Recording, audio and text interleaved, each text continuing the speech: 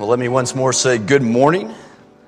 It's kind of filled in since I was up here last, so thank all of you for being here this morning in kind of nasty weather, but certainly it's good to be together so we can worship our God together, spend some time in His Word also, and I look forward to doing that with you this morning.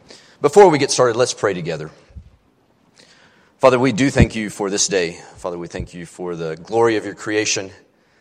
Father, weather like we've experienced this morning reminds us of the awesome power that you have, Father, and the way that you provide for your creation in many different ways and sometimes surprising ways. And Father, we just want to acknowledge that we see you at work in our world. Father, we see you at work in our lives. We pray, Father, that you will help us to remain ever mindful of the fact that you are alive and you are active and you're working in this world and you're working in our lives. Father, we look forward to spending some time in your word, Father, focusing on your Son and the gift that you gave us through him. Father, words are completely inadequate to express our appreciation and our thanks for that, but Father, we do thank you and we do want you to know that we are deeply, humbly appreciative for the gift of Jesus Christ. And Father, it's in his name, Jesus the Christ, that we pray. Amen. So it's December the 8th. Which means it's only 2.5 weeks until Christmas. 2.5 weeks until Christmas, and a morning like this reminds us that Christmas is just around the corner. So I want to start out with a show of hands, kind of find out which group of people you belong to. How many of you have completely finished your Christmas shopping for the year? So raise your hand. A few strange people in this audience, okay? How many of you haven't even begun your Christmas shopping? Raise your hand. I'm part of that group. My fellow brothers and sisters, it's good to know that you're here with me this morning. There's some things that bug me about this time of year. One of them is when they start running those ads about last-minute Christmas gifts. I'm like, we're 2.5 weeks away. What do you mean last minute? It should be against the law to run any ad that says last-minute Christmas gifts until at least Christmas Eve, I think. I don't really understand that. But I do love Christmas. I do love this time of year. I love the focus on Jesus and his birth. It's focused on by people who don't focus on it any other time of the year. So I love that fact. I love Christmas songs. I should rephrase that. I love most of the Christmas songs. Some of them not too crazy about. But I love the music of this time of year. I love the lights. I love the trees. I even love the weather. I like cold weather and I like snow and those kind of things. I enjoy that. I certainly love the fact that around Christmas season I get to see friends and family that I don't get to see any other time of the year. This year is the Lane Christmas, so my brother and his family from Montana are coming down and I haven't seen them in some time. So I love the fact that we get to do that. I love the Christmas party here at Netherwood Park. I love the silly talent show that we have and the meal that we share together. If this sounds like a commercial, it is. I just kind of slipped this in here because the Christmas party is next Sunday. So if you look on the back of your bulletin, you'll find all the details about that. And I hope all of you will join us for that time of fun and fellowship next Sunday. And if you're willing to share what talent you have with us, please see Anthony and let him know. Or if you're just willing to humiliate yourself in front of the rest of us, we appreciate that too. So please sign up for that so we'll have plenty of entertainment next Sunday evening. But I do want to admit one problem that I do have with Christmas. I have a problem with Christmas gifts. Don't get me wrong, I love to give gifts and I love to receive gifts, but I really have a problem with coming up with suggestions to give to other people about what gifts to give to me. People will ask me, what do you want for Christmas? And I draw a blank every single time. And it gets worse. Every year that I live, it gets worse. When I was a kid, I used to get really frustrated with my mom at Christmas time. And my frustration was having to do with gifts, with what we could give my mom for Christmas. So every year, my two brothers and I would have a conversation that would go something like this with my mom. Mom, what do you want for Christmas? And my mom's reply would always be the same. I just want you three boys to get along. Well, we quickly moved past that because we all knew that was impossible. That wasn't going to happen. So we'd reply to her, no, really, Mom, what do you want for Christmas? And she'd look at us and she'd say, well, I really don't want anything. And we would continue to press her because we had to give her something for Christmas. And finally, she would come up with some exciting suggestions. So the suggestion might be, I'd like a new white sweater. Like, great, Mom, thanks. Or my personal favorite was the year she said, I could really use a new slip. Now, what teenage boy wouldn't love to go shopping for his mom for a slip? So that really frustrated. And one of the things that frustrated me about it was that as a teenage boy, if my mom asked me what I wanted for Christmas, I could give her a long and detailed list of all the things that I thought I needed, but the things that I certainly wanted. But my mom wasn't able to do that. But now I appreciate her dilemma because I find myself in very much the same situation. When my kids ask me, what do you want for Christmas? I draw a blank because the truth is, I really don't want anything. I guess I could ask them for a slip, but that might be a little strange. I don't know. But that's kind of embarrassing to admit, isn't it? That I really don't want for anything. Maybe even more embarrassing is the honest answer to the question, what do you need for Christmas? And I'm afraid the answer to that is, I really don't need anything. Not because I've mastered some simple lifestyle and I'm perfectly content with very little. That's not the case at all. The reason why I don't really want or need for anything is because if I want or need something, I buy it. I already have it. I've already purchased it. I've got the power to provide for myself, and I usually exercise that power. You know, I'm relatively affluent, living in a very affluent time in a very affluent place, and I've accumulated an embarrassing amount of stuff. So much so that I really don't need or want any more things. So Kathy and I face that dilemma every Christmas with our parents. So what do you give the people who have everything? I'm leading up the reels, let them know they're not getting any Christmas presents this year is what I'm trying to do. But what do you give to people who already have everything that they might want or need? It makes it very difficult to purchase gifts. And we've put our children in that same bind. Our children struggle to find a gift that we might want or need because we pretty much already have everything we want or need. Well, when Scott read the scripture, we kind of hear Paul talking about gifts. We hear Paul throughout the book of Romans talking about gifts. He's concerned about giving. He's concerned about gifts, but he's not concerned about Christmas gifts per se. He's concerned about the actual gift of Jesus Christ. The book of Romans is all about the gift of Jesus Christ to mankind. But far from a story of a God trying to decide what to give to a people who have everything, Paul tells a story of a God who possesses all things, but he is willing to give up everything for the benefit of people who deserve nothing. That's the story that Paul tells in Romans. Listen once more to Romans chapter 5, verses 6 through 8. Paul wrote this. He said, "You see, at just the right time, when we were still powerless, Christ died for the ungodly. Very rarely will anyone die for a righteous man, though for a good man, someone might possibly dare to die. But God demonstrates his own love for us in this: while we were still sinners, Christ died for us." At just the right time, God gave the perfect gift, his Son. His Son, Jesus Christ. God gave him to us.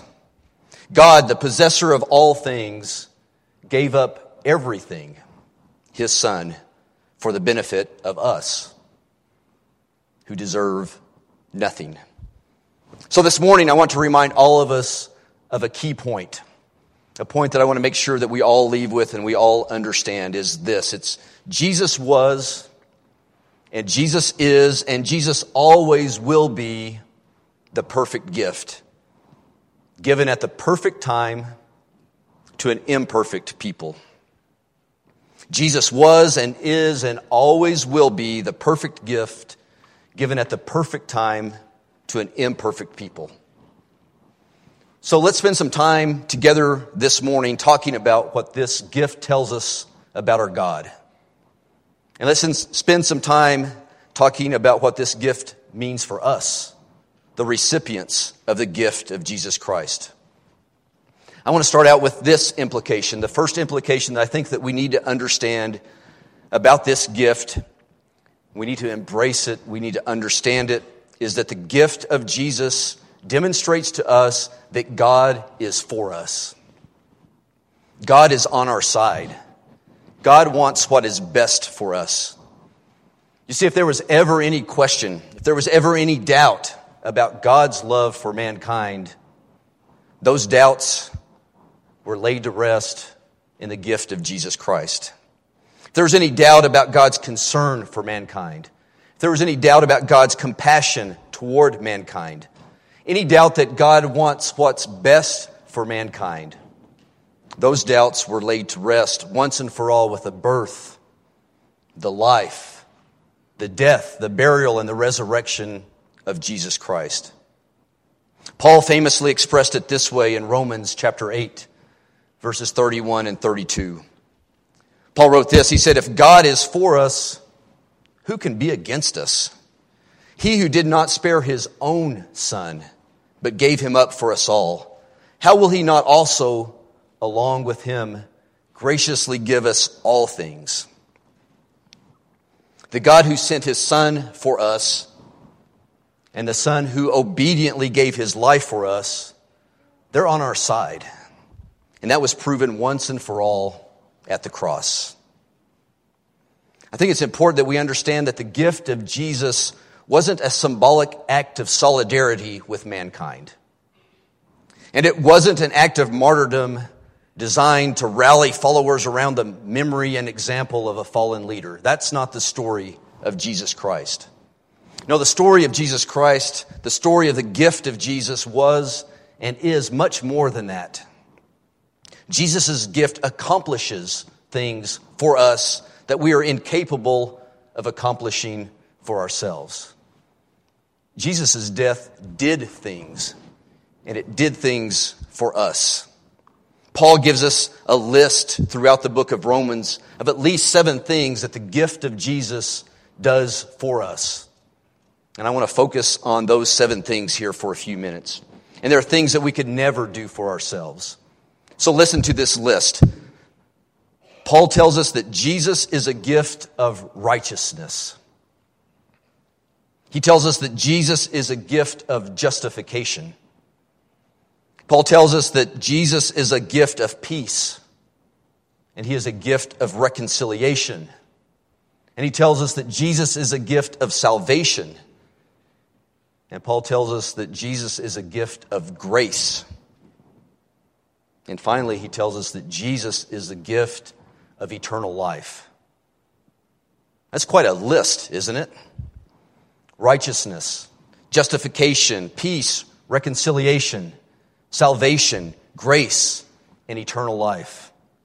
A very impressive list of the things that Jesus did for us when he died for us. But you know, it occurs to me that a lot of the words on that list are kind of church words. Kind of words that like preachers and teachers throw out, you know, as if we all understand them, but they're words that we don't use in any other context. And maybe we don't completely understand what we're saying or what we're hearing when those words are thrown out. I think because of that, maybe we don't always grasp the magnitude and the glory of the gift of Jesus Christ because we don't understand the words that Paul and others used to tell us what that gift meant. So I want to take a detour for just a couple of minutes and focus on those 7 words so that we can all be on the same page and understand what Jesus truly did for us. So the first word on the list is righteousness. I've defined righteousness as holy and upright living. Holy and upright living. Living right according to God's direction. That is righteousness. And for our purposes this morning, it's really critical, it's really crucial that we understand that the gift of Jesus Christ made it possible for God to transfer the righteousness of Christ onto His disciples. Mankind, humans, we here today have demonstrated and continue to demonstrate our inability to live righteously before God, to live right before God. But thanks be to God who has made us what we could never be. God has made us righteous. He's transferred the righteousness of Jesus Christ onto us, allowing us to stand righteous before God. It was the gift of His perfect, righteous Son who allows us to be righteous. The second church word we'll define is justification. Let me define justification this way. It's the process by which we are made acceptable to God. The process by which we are made acceptable to a holy God. God's desire is to be in relationship with mankind. God's desire is to be in relationship with you and me. He desires to be in relationship with us. But human sin stands in the way. Ever since the fall of Adam and Eve, human sin has been standing in the way of a relationship of humans with God. See, our sin has separated us from our perfectly holy God. So a price had to be paid. But rather than exacting the price from us, which would be the natural and the just thing to do, God did something for us that we were incapable of doing. God gifted us justification. God gave us justification. He gifted us a sinless sacrifice. He gifted us Jesus Christ. And it's because of Jesus Christ that we're able to stand justified in relationship with our God. The third word is intimately related to justification, and that's the word reconciliation. Reconciliation is the process by which God and people are brought together again. We're reconciled. We were apart, but now we've been brought together so we can be in relationship. Because Jesus' sacrifice justified us before God, we're able to cross the divide. We're able to bridge the gap that stood between us and our Master, our Lord, God. Again, it's important to realize that God made our reconciliation to Him possible. He made that possible through the gift of Jesus Christ. And it's only the gift of Jesus Christ that allows us to live in a relationship reconciled to our God. Our next word is peace. It's a more common word, but it's certainly no less important than the others. For our purposes, we'll define peace as being the result of coming about because of our reconciliation with God. Sin causes conflict between mankind and God. Sin causes conflict between us and God. In fact, Paul describes sinful humans as actually being the enemies of God. And God's desire is not conflict between Him and us. His desire is peace between us. And through the perfect gift of Jesus, God has given us perfect peace with Him. Jesus' sacrifice erased our sins, and it is now possible for us to live in peace with our God. Salvation is our next word. Simply means the deliverance from the power of sin. The deliverance from the power of sin. Isn't it great to know that the gift of Jesus delivered us from the power of sin? Isn't that a wonderful thought? Sin no longer has control. Sin no longer is our master. Sin is no longer our identity. The gift of Jesus returns control of our lives to God. The gift of Jesus restores God to His rightful place as our Lord and Master. And the gift of Jesus allows us to be identified as Christians, to be identified as followers of Christ. So our next word is grace. One of my favorite words. It's a beautiful word, grace. My grandmother was named Grace.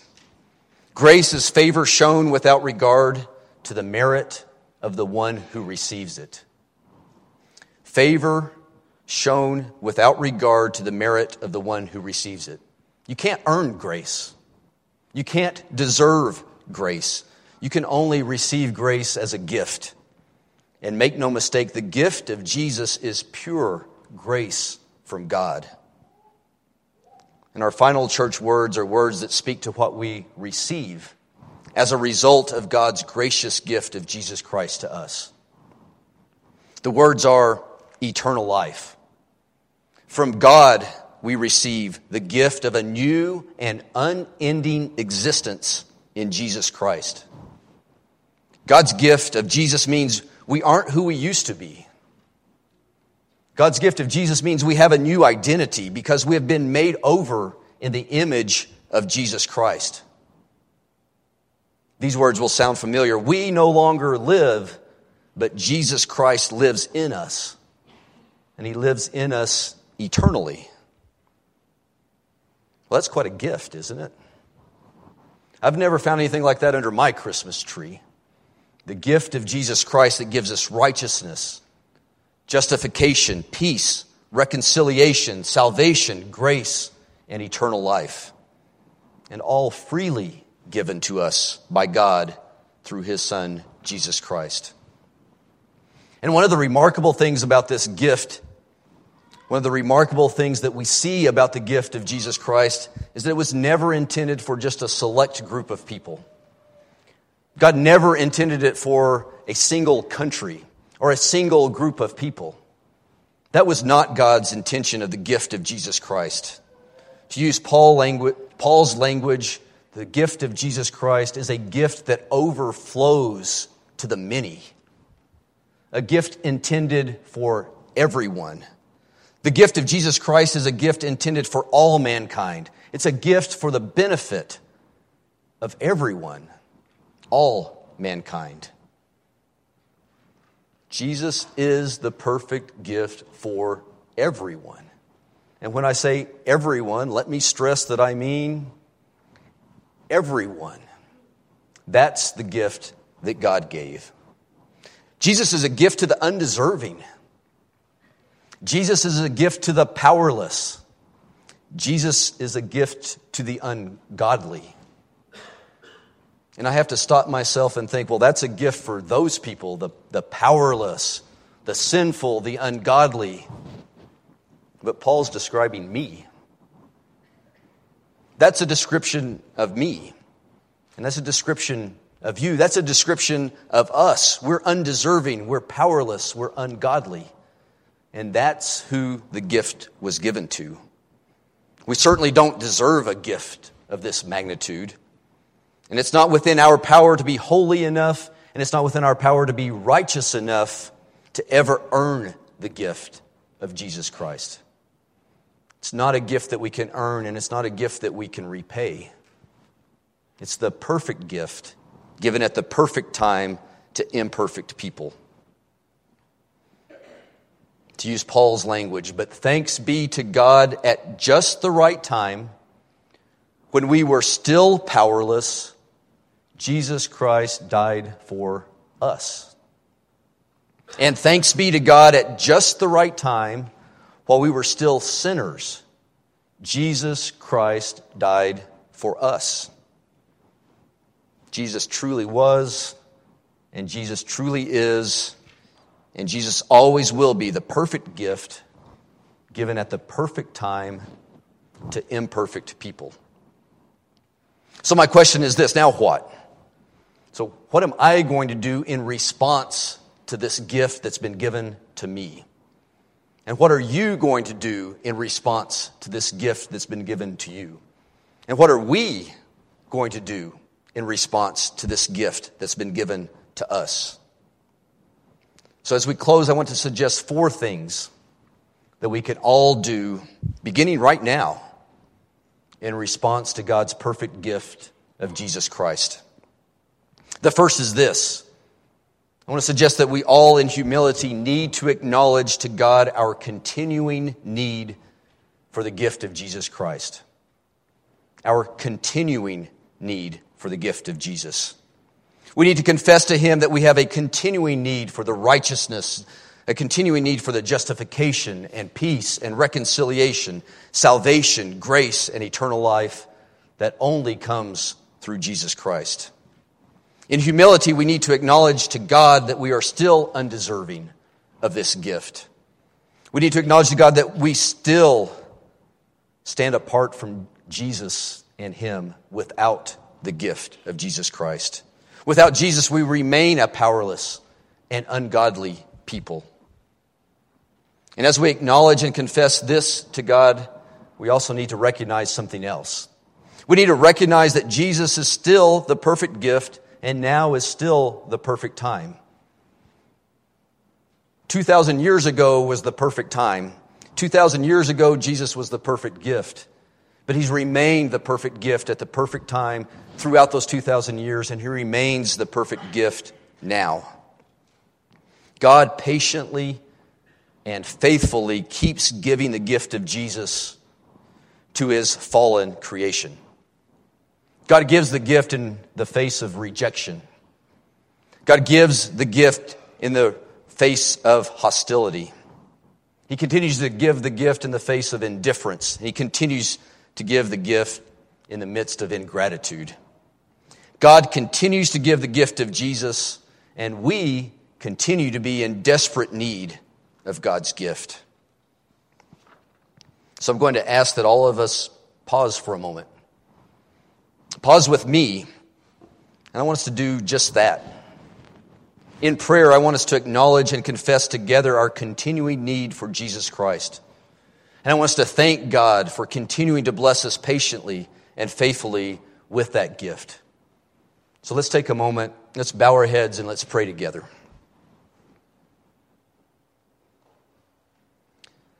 Father, we are focused on Jesus Christ. That we're focused on the gift that you gave us through Jesus Christ. And Father, we want to acknowledge and confess to you that without Jesus Christ, we're nothing. Without Jesus Christ, we have no hope. Without Jesus Christ, we can't be good enough. We can't do enough. We can't be righteous enough. And Father, we also confess to you that we oftentimes go out through our lives, through our days, not even mindful of the magnitude of what you have done for us. And Father, please forgive us for that sin. Father, we want to be people who are made over into the image of Jesus Christ. Father, we want to be people who truly embrace and recognize what you have done for us. Father, thank you for making us righteous. Father, thank you for justifying us. Father, thank you for reconciling us. Thank you, Father, for your grace. Thank you, Father, for your peace. Thank you, God, for your mercy.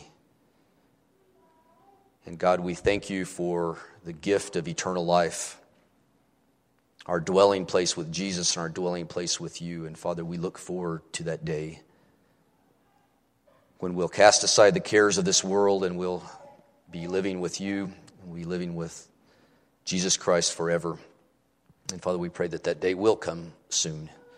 But until that day, Father, we pray that we will be a people who will proudly wear the name of Jesus Christ, proudly wear his image, and be a light and be salt in the world in which we live.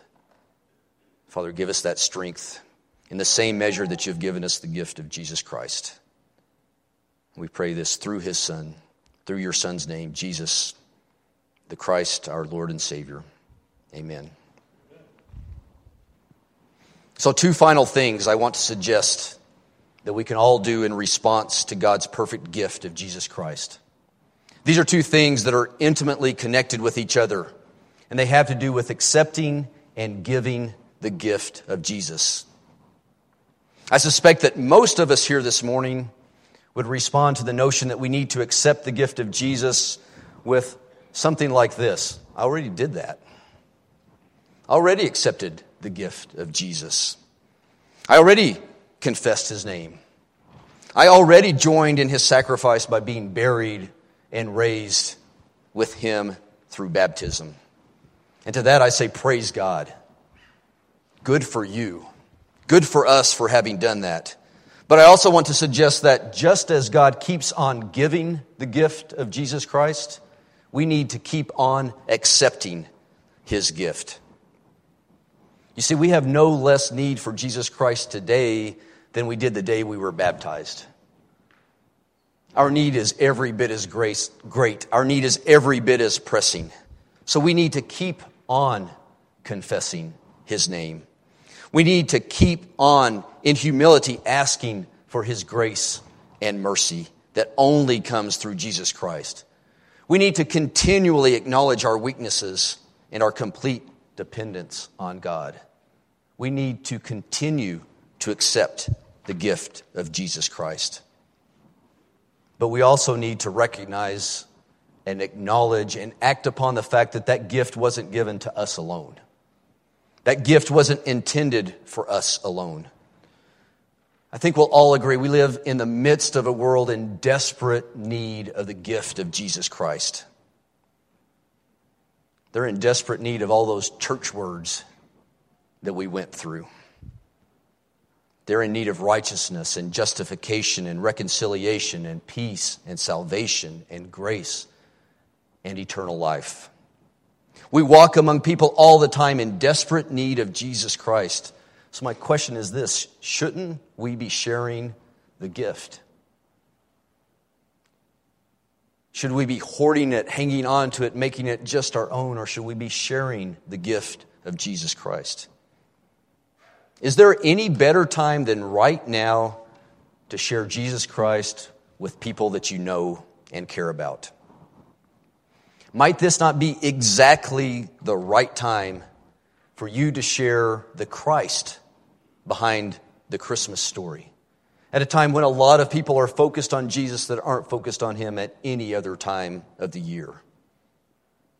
So my invitation is this. First of all, let's all acknowledge and remember to continually acknowledge to God our continuing need for his gift of Jesus. And let's also all recognize that Jesus continues to be the perfect gift at the perfect time, not only for us, but for other people as well. And let's all respond to that gift with continued acceptance of the gift. Let's continue to confess Jesus' name. Let's continue to ask for his grace and mercy. Let's continue to realize that without Jesus, we have no hope for the future. And let's all respond to that gift with continued desire to share the gift. To share the gift with those who are around us. With those who are in desperate need of the same gift that has been graciously given to us, Jesus Christ. We'd like to help you do any of those four things. And if we can help in any way, we'd like to ask you to let us know, because it's hard for us to help if we don't know what your needs are. You can do that in a couple of ways. We're going to stand and sing a song. There could be some gentlemen, elders, godly men who'll be back in room 104 that you can go to the back. You can have a conversation with them, and you can let them know what your need is. They'll be glad to help you. Or if you would prefer, as we sing the song, you can walk to the front. You can have a conversation with some of us that will be up here. Let us know what your need is. And again, our desire is to help you in any way we can. So let's do that as we stand and we sing this song.